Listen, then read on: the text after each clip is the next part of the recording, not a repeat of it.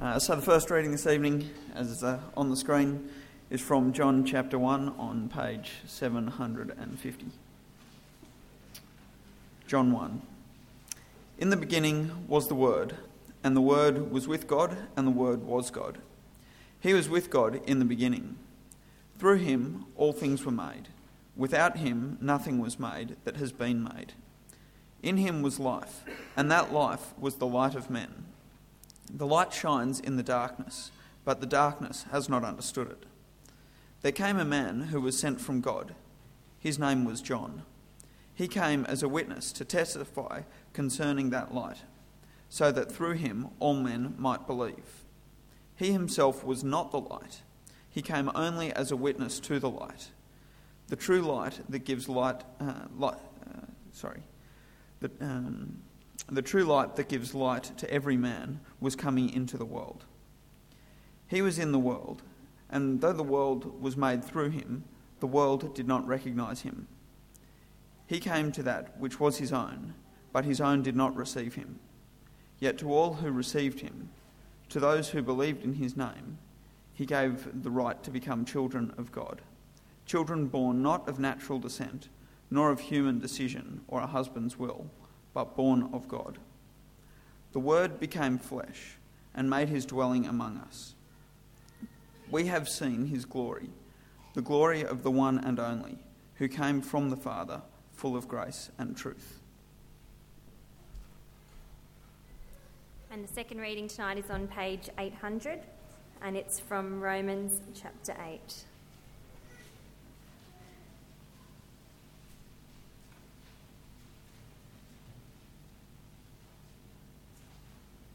And starting at verse 9.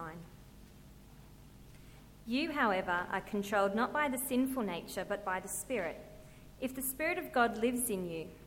And if anyone does not have the Spirit of Christ, he does not belong to Christ. But if Christ is in you, your body is dead because of sin, yet your spirit is alive because of righteousness.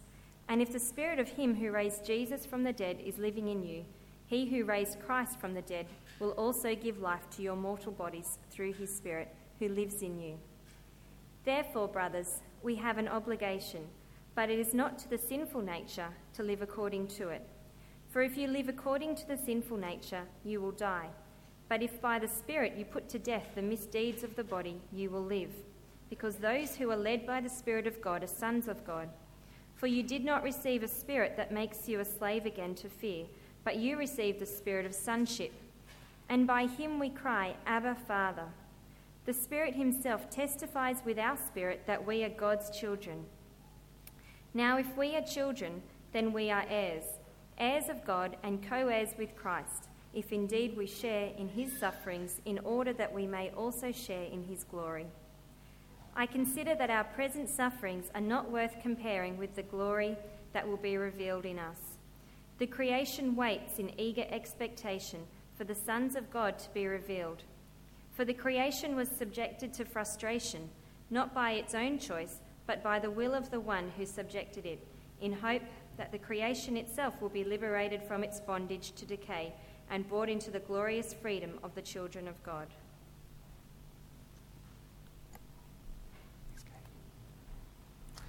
Good evening. My name is Ronaldo, and welcome to church this evening. If we haven't met, it'd be nice to meet you at some point in the service or afterwards. We've had a wonderful weekend of weather, haven't we? And I hope you've really enjoyed this beautiful weather that God's given us today. And Paul, thanks very much for clarifying the purpose of the sermon. My goal is not to get you to adopt children, but it's actually to tell you that we've been adopted by God. But if the Spirit leads you to adopt a child, then please go ahead and do it. There was a preacher in America who was so gripped by God's love in adopting him that he went out and then adopted a child himself. How about I pray for us, and then we'll look at the Bible together. Heavenly Father, please help us to be attentive to your word. Please apply these truths to our hearts so deeply that we may live for you all the more. Amen. I've got two questions for you tonight for you to consider and think about. The first one is this: what right do you value the most? With a congregation full of lawyers, I'm gathering you should kind of know a little bit about rights. So what right do you value the most? Have a think about it. Is it your Australian citizenship? You may have travelled overseas and realised actually the rights that are afforded to you in this country and the opportunities are just so great that you love your citizenship. I've got 2 passports in my wallet. Here's my Filipino one and my Australian one. The Filipino one was traded in a long time ago. There's a photo of me here, black and white. We're a little bit behind in the Philippines. Cute kid I was.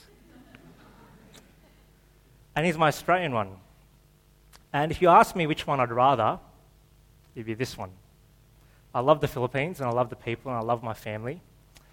But Australia just affords me so many more opportunities. And if you're someone from the Philippines here tonight, and I can see a few of you are, please don't get offended, but Australia's just a beautiful country, isn't it? It's a lucky country. Or it could be ownership. Not all countries have an opportunity for people to own what they make or produce from their labours. Maybe it's the right of ownership. What about freedom of speech?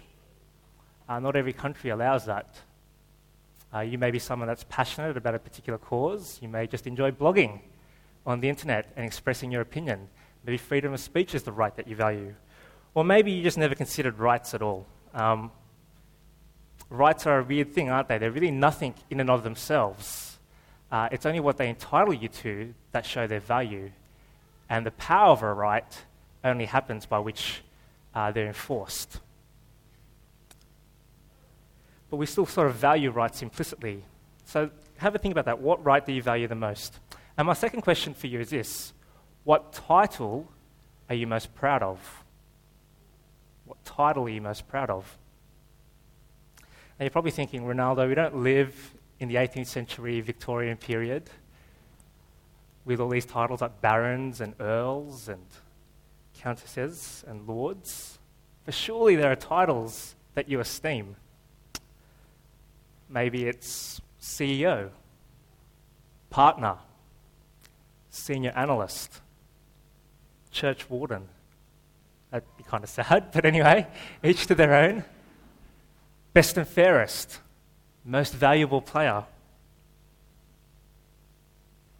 You know, there's a whole bunch of titles that dress up quite ordinary jobs. This is a few that I found on the internet. A vision clearance engineer. Have a guess what job that is? It's a window cleaner. Aquatics engineer. It's a water boy. You see, rights and titles are all good things, and I'm not here to bag out rights and titles at all. I think they're good things, and in some ways, rights and titles actually do bestow a certain sense of value upon us, don't they? But I think so many of the titles that we esteem these days are about what we do. And I want to suggest to you tonight that the greatest title that we can be given, the most supreme one, is this. We are children of God and have God as our Heavenly Father. I repeat that. We are children of God and have God as our Heavenly Father. That's the richest right. Rich because it entitles you to so much. And it's the truest because there could be nothing more true of you than to say you're a child of God. You know, ponder this. The glorious God who created everything, who made this world, who made you, who is just so powerful and holy and good, would actually adopt you as his child. That he could call him Heavenly Father. And some of you are probably thinking, who cares? God's the creator of all, isn't he? And therefore he's the father of all. But that's not what the Bible says. Yes, he creates all, but it doesn't mean that he's the father of all. That's a unique and special relationship that only Christians enjoy. And we'll get into the meaning of that in a minute. Some of you may have had wonderful experiences of fathers, and you probably take it for granted, and you probably never really think about God being your father all that much. But you need to know that you should be thankful to him, and if you have had a good experience with an earthly dad, know that's only a reflection of the fact that God is the father of Jesus, and it's only a small reflection of that perfect and good relationship between a father and son. But for some of us, we've had some really, really terrible experiences of fatherhood, haven't we? For some of you guys, and I know particularly in this congregation, some of your fathers died without you ever having an opportunity to get to know them. Some of your fathers abandoned you and just left. Some of your fathers may have abused you in all sorts of ways. Some of your fathers may have just neglected you. And other fathers were just overbearing and just impossible to please. and you've just got a very, very sour taste of what fatherhood is all about. And I understand this pain personally.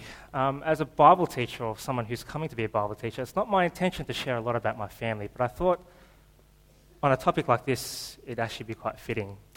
You see, I was raised without my father. He chose to have another family. And I accepted this from a very young age, but it was still really painful.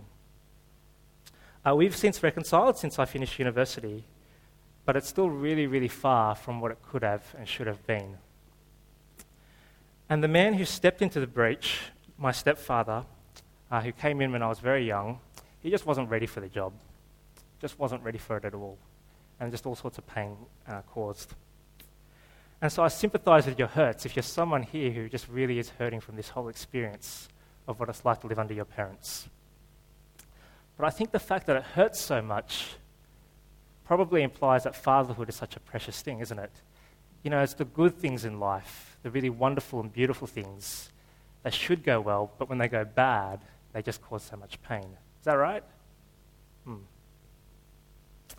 But I want to urge you tonight to actually open yourself up to this message, to open up yourself to the fact that God is your Father if you trust in Christ, despite what your experiences may have been.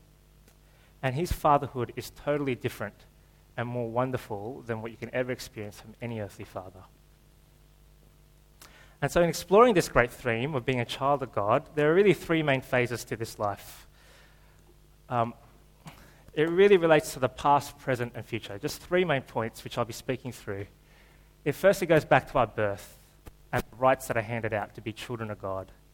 And then secondly, it affects the life here and now in the way in which we relate to God as Father. But then we cast our eyes to the future as well, where we keep our minds on this great inheritance that God has for us. So I'm going to be speaking about those three things there.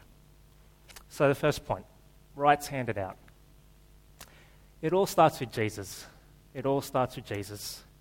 Think about it. The eternal Word in John 1, the Son of God who was with God for all eternity, and through whom the world was made, actually steps into our world, takes on human flesh, and becomes one of us, and becomes human. And if there was ever a downward career move, it would be that. And you've got to ask yourself, what is the reason that John gives for Jesus coming? If you were to write a story about Jesus and just how magnificent he was, what is the first reason you'd give for him coming? And it's this. Jesus came as God's adoption agency in order that we may be children of God. There are no catches to the offer, there's only a response. And the response is that we accept it by trusting in him. And so if you turn back to John chapter 1, in your Bibles, I'll read out verses 11 to 12 again. He came to that which was his own, but his own didn't receive him. Yet to all who received him, to those who believed in his name, he gave the right to become children of God. You see, there's the key. Receiving Jesus and believing in his name. It's a personal acceptance of Jesus. And it's so much more than just letting the wind pass through your lips saying, yeah, I believe in Jesus. He existed like 2,000 years ago, right? Yeah, I believe in him. No, it's so much more than that. To believe in the name of Jesus and to receive him. It means putting your life under the banner of his name. It means surrendering everything you have to him. It's trusting him as Lord and Saviour. Jesus made some radical claims about who he was. Like, I am the way, the truth, and the life. No one comes to the Father through me. And by implication, he's saying that if you're not trusting in him, you're the walking dead. He made all sorts of claims as grand as that. And to believe in Jesus and to receive him is to personally accept those claims, treat them as true, and entrust yourself to them. That's what it means. And if you're someone that's done this, he's given you the right to become a child of God. You know, you need to focus on this title and cherish it above all others. You know, I may be an Australian citizen, I've got a passport, and that's great. I love this country. But being a child of God just beats it so much. I may have all the blessings that this country gives me, but I know at the end of the day, it's my Heavenly Father that gives them more than the economic and material opportunities that I may get for myself. And you need to take notice of the word gave. Jesus gives the right. He gave the right. Because it's given, it means that we don't deserve it.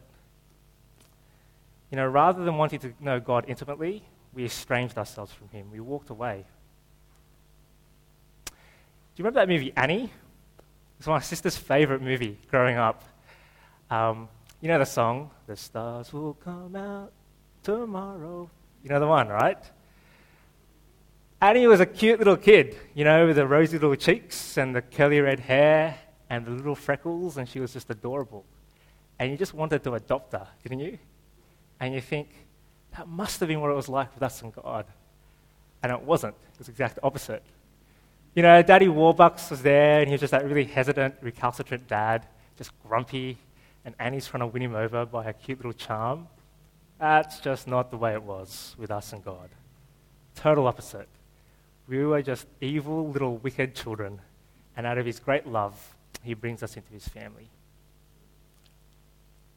And it's his initiative. And it's described in the most intimate of ways here in John 1. It's described in terms of birth. If we're his children, then we've been born of him. That's kind of the logic. You see, we've been reborn and rebirthed. And the whole idea of birth is that it's done to you. I mean, you don't give birth to yourself, right? Raise your hand here if you've had any say in when and how and where you were born. No. That's exactly what I was thinking. And if you were to raise your hand, we'd have a talk about the birds and the bees later on. But it's a strange concept to be born again, isn't it? And for a while, it was this kind of cool description of Christians. Was it kind of trendy in the 80s? I'm a born-again Christian. And you'd go to a dinner party, and you'd ask the person next to you, you know, at a Christian dinner party, "Are you a Christian?" "Yeah, I'm a born-again Christian." And you'd just be sitting your head in shame going, "I'm just an Anglican Christian." But that's rubbish, guys, because if you're a Christian, you're a child of God, and if you're a child of God, you've been born of God. That's the logic here in John 1. You're a child of God, you're born of God. It's God's initiative. God does the birthing. And you see, the whole idea of birth is kind of crazy as well, because you think, you know, you remember Nicodemus to Jesus, and he's just like, "Jesus, how can one be reborn again? Like, how does that work? How does one come out of his mum's womb again when, you know, you're fully grown? My mum's like this big. It's not going to happen." But it's kind of different. Jesus doesn't mean it in a physical way. It means actually taking on that which prepares us for a new life with God. It means to be born spiritually. That's what it means. And in verse 13, it's defined by what it's not. Kind of thing. It's weird. It's defined by what it's not. Have a look at verse 13. And I'll start with 12. "Yet to all who received him, to those who believed in his name, he gave the right to become children of God. Children born not of natural descent, nor of human decision or a husband's will, but born of God." You see, being born of God and being rebirthed isn't like being born into your earthly family at all. It's totally different. You see, it's not about natural descent, which I think is what he's meaning here is blood ties. And you see, you could be the child of the who's who in the Sydney Anglican Church, of Sydney Anglican royalty, and there are some people here who are like that, but that counts for nothing when it comes to being part of God's family. You could be part of very wealthy and noble and cultured families, and it counts for nothing. God has children. He doesn't have grandchildren, is what one person once told me. And that's the thing that's being implied here. Nor was it human decision, which I think is a euphemism for sexual desire. And nor was it a husband's will, who was understood in the ancient times to take the lead in sexual matters within a family and of procreation. And those last 2 points, human decision and a husband's will, it kind of creates this sort of idea of, or this understanding of, it's so easy for children to come into this world. I mean, how many children are born into our world who are unwanted, unplanned, and unloved? And they're born totally out of insecurity. I mean, any guy can go off and give birth to a child. It can happen easily. But to quote the wise Keanu Reeves from that classic 80s movie, Parenthood, it's a great movie, he says this to his mother-in-law, He says, and I'll do it with my Keanu Reeves accent for you. You know, Mrs. Buckman, you need a license to buy a dog, to drive a car. Heck, you even need a license to catch a fish. But they'll let any swear word be a father. It's kind of true of our world, isn't it? Anyone can be a father. Anyone can come into this world unwanted. But not so with God. Not so with God. You're planned. You have a purpose. You're dearly loved. I mean, He sent His Son to come into this world, His one and eternal Son, and who at the end of this story in John's Gospel will die on a cross for you. How could you not be more planned and loved and cherished than that? How much more intentional can He be? And you see, if we're born of God, as His children, this has implications for today. And it leads to my second point. Today, if we're born of God and we're children of God, we relate to Him as Father. You see, the God who gives us new birth, as His children, invites us to relate to Him as Father.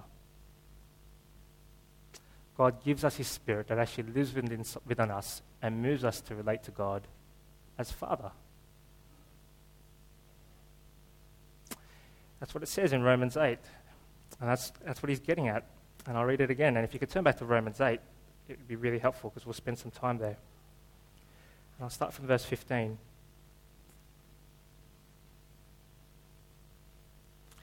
For you did not receive a spirit that makes you a slave again to fear, but you received the spirit of sonship. And by Him we cry, Abba, Father. The Spirit Himself testifies with our spirit that we are God's children. You see, the word Abba was an everyday word for father back in Jesus' time. It was an everyday family word that was just used just like dad here today. But for a Jew, a respecting Jew who worshipped God, they wouldn't dare call God Abba, Father. But Jesus uses it all the time to sort of talk about His intimate relationship with God. And you see, the wonderful thing here is He actually enables us and gives us permission to call God in those intimate terms that He had. Abba, Father. It's a wonderful privilege. There's no greater relationship than this. God is our Father. We've been given a new adoption certificate. Jesus has sort of stamped it, given the rights. Our name's on it. God is our Father. That's the image here, and that's how we relate to Him. And as our Father, what do? We cry out to Him like we would our earthly fathers when we're in pain. He cares for us. He provides for us. And if I could just give a little segue about the upcoming sermon series on Sermon on the Mount, the whole basis of that is the fact that Jesus invites us to call God as Father. And all these really, really hard and somewhat just difficult teachings of Jesus, all are on the basis of the fact that God is our Father in heaven and we live for Him. And that's basically the entry point into next week's sermon series. And it's the privilege that we have as Christians to call God as Father. One very celebrated theologian said this. His name's Jim Packer. He said, "What is a Christian? The question can be answered in so many ways, but the richest answer I know is that a Christian is one who has God as Father.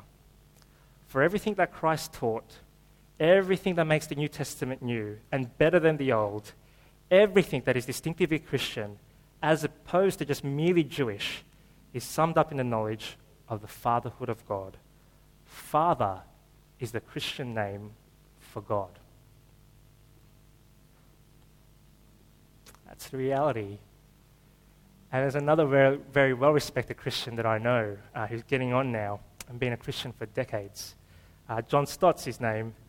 Every day that he wakes up, the first thing he does is he greets his father. He says, "Good morning, Father. Thanks for another day in your world." He is just so aware of this reality that he's a child of God that it starts his day. And I suppose what we need as Christians is assurance that this is true, that we can relate to God as Father. And this is exactly what the Holy Spirit's come to do. He came to live in us and give us that assurance, to prompt us, to relate us to God, and to actually enable us to call out to God as Father. That's what the Holy Spirit does in our lives when He comes to live in us. I'm not sure if you've seen that movie, The Blind Side. I'm a sucker for feel-good movies.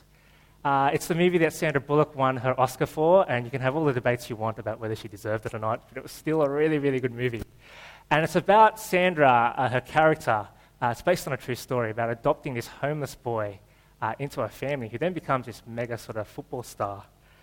And it's just a beautiful film where she takes this boy off the street, she brings him into her home, she feeds him, she clothes him. He's part of their Thanksgiving celebrations. Eventually, it leads her to the point where her and her husband adopt him as a child, legally. And she just gives so much of herself that in the end, when he's in a point of crisis, he gives her a call on the phone, and the first thing he says to her, and I think it's the first time, is he says, "Mum." She's given so much of herself as a mother to show that she's actually a parent to him, that it just forces him to call out to her as mum. And it's exactly the same with God. He doesn't just give stuff, though, like a new home. He gives his very spirit to come and live within us, that'll enable us to call him as Father. That's the generosity of God. And that's the Spirit's work. You can look at it in your Bibles. It says he's the spirit of sonship. Or the other way of thinking about it is he's the spirit of adoption. That's his business. He moves within us so that we cry, "Abba, Father."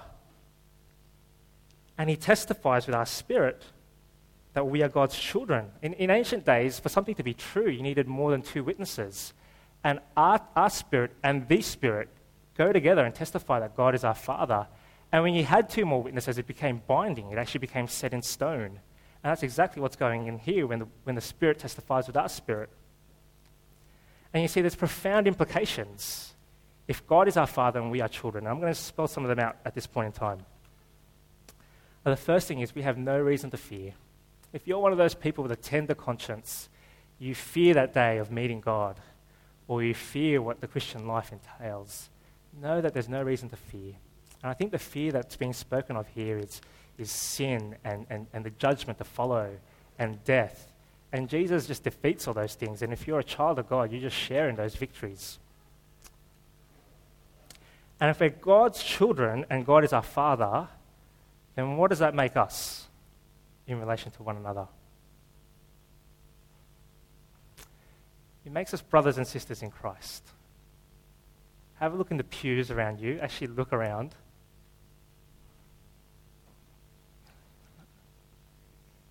These people are your brothers and sisters. Now, you may not like that. You may go, "Oh my goodness, am I related to these people?" You are. We're family. You know that? We are family. And as brothers and sisters in Christ, we look out for each other. We love each other. We carry each other's burdens. We spend time together. We relate to each other. And if we're here in church, what does that make church? Since we're on the theme of the local church for this year, it makes church a family meeting. And I've got to admit that when I talk to people at this church over supper, that's far from the attitude and the perspective that I get. We have 5 services at this church, and often the way that church is treated is like a cinema session. Should I go to the 5 o'clock session? Or should I go to the 6:45 session? In fact, actually, I'd rather do church on a Saturday night because I've got plans on Sunday, so I'll go to the Saturday night church. I've seen people that float around like that. And you say, yes, the church as a whole is a family, don't get me wrong. But I think the fullest expression of that happens here within each congregation. And when you step into a congregation, it's not just a movie session, it's a family meeting. It's a family meeting by which we relate to God, we offer our prayers to our Father every week, we hear from His Word, we encourage each other over supper. And if it's a family meeting, we come on time as well. I mean, we have 4 songs, and it's sort of in the last 2 songs that half of us come. I don't want to pick on you about this, and I don't want to be nitpicky, but if we're a family meeting, then we come on time. Like, that's what you do, isn't it? Like, you go to your family dinner, and you come on time. Like, that's just a principle you hold. It's a given. And that's what we should do for one another. We come on time. And finally, the other implication is, if we're the children of God, God doesn't spoil us. He doesn't spoil us, but He disciplines us. so that we grow more like him. And finally, being a child means something for the future. My third and final point, it's realizing your inheritance. You see, having God as Father means there's an inheritance. That's the benefit of being a child of God. And our understanding of this subject of being adopted would be totally incomplete if we didn't talk about inheritance.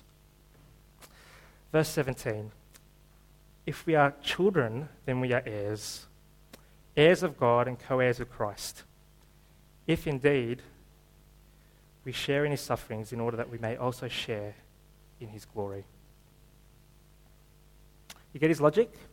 The Spirit testifies that we are children of God. If we are then children, we're heirs. Something's installed for us, and we're co-heirs with Christ. And it's unlike being heirs of kind of your earthly family will, isn't it? Like my mum the other day said, Ron, I wrote my will, and I just didn't ask anything. Partly because if I asked, it would kind of imply that I'd want her to die in some ways. So I just was like, well, that's great, Mum, but I really love you, and I really love the time we have together. So we don't kind of ask about our inheritance, do we? And I think that's a good thing. But it's not the case here in the Bible when it comes to our Christian inheritance. God freely opens it up to us and tells us exactly what's in store. And so I ask, what is it? What's our inheritance? What do we get? Is it material things? Is it a bunch of stuff? Is it a house? I mean, Jesus did say, after all, that he was going to be with the Father to prepare a place for us, didn't he? So he's going to build us a house with the heavenly harbour views that we may have missed out on in this age. You see, I think it's really, really easy to transfer our materialistic view of stuff onto this concept of inheritance. And I don't think that's what it's all about based on the context. I think the inheritance is enjoying God himself. And let me spell it out here because I think it's a bit tricky. Have a look at your Bibles. I think it's enjoying the presence of God, and here's how I arrive at this. If you look at verse 17 again, to be an heir of God is to receive the things of God, the things of his nature. Okay, that doesn't really help all that much. Okay, to be a co-heir with Christ means as we've been brought into his family, we also have a similar destiny to him. And what was his destiny? He suffered, but then he was glorified. He was resurrected and brought up to God. And I think it's the same for us. If we're a co-heir of Christ, we share in his sufferings. That's the qualification. But the promise is God raises us up and brings us to new life, where the crappy stuff of this world no longer is. He gets rid of it. He restarts creation. We be with him in his presence, and we enjoy his fellowship and presence forever. That's what it means to share in the glory of Jesus, because that's exactly what Jesus experienced. And we need to remember it here and now. And the reason is because life gets really, really tough. And life can really, really suck. And it can be very, very painful. And that's the assumption here in Romans 8. And that's what he spells out later. Like verse 18, he says, I don't think our present sufferings are worth comparing. Verse 21, he says, the world is decaying. It's actually just kind of breaking down, and it's not what it is. Verse 26, we're weak. It gets to the point where we can't even pray. Verse 33, charges and accusations get brought against Christians. There's injustices in this world. And what God says to us is, none of these things are worth comparing to the great glory that's to come, our inheritance, our resurrection. So let me sum up. Being a child of God means you look backwards. You look backwards to your birth, to the fact that you're born of God. He planned you, he purposed you, if you believed and received Jesus. You look to the present now, and you relate to God as your Heavenly Father who loves you, and you understand the Spirit moves within you, relating you to God and giving you that assurance day by day. And you look to the future of the inheritance that's to come. I asked you earlier tonight, what right do you most value, and what title are you most proud of? I hope it's that you are children of God, because Jesus has given you the right to be God's children. I hope that's the title and that's the right that you most cherish in this world. So how about I pray the family prayer that Jesus taught us? How about I lead in that?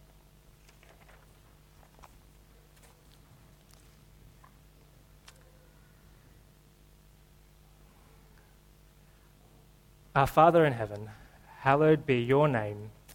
Your kingdom come, your will be done on earth as it is in heaven. Give us today our daily bread, and forgive us our debts as we also have forgiven our debtors. And lead us not into temptation, but deliver us from the evil one. For the kingdom, the power, and the glory are yours, now and forever. Amen.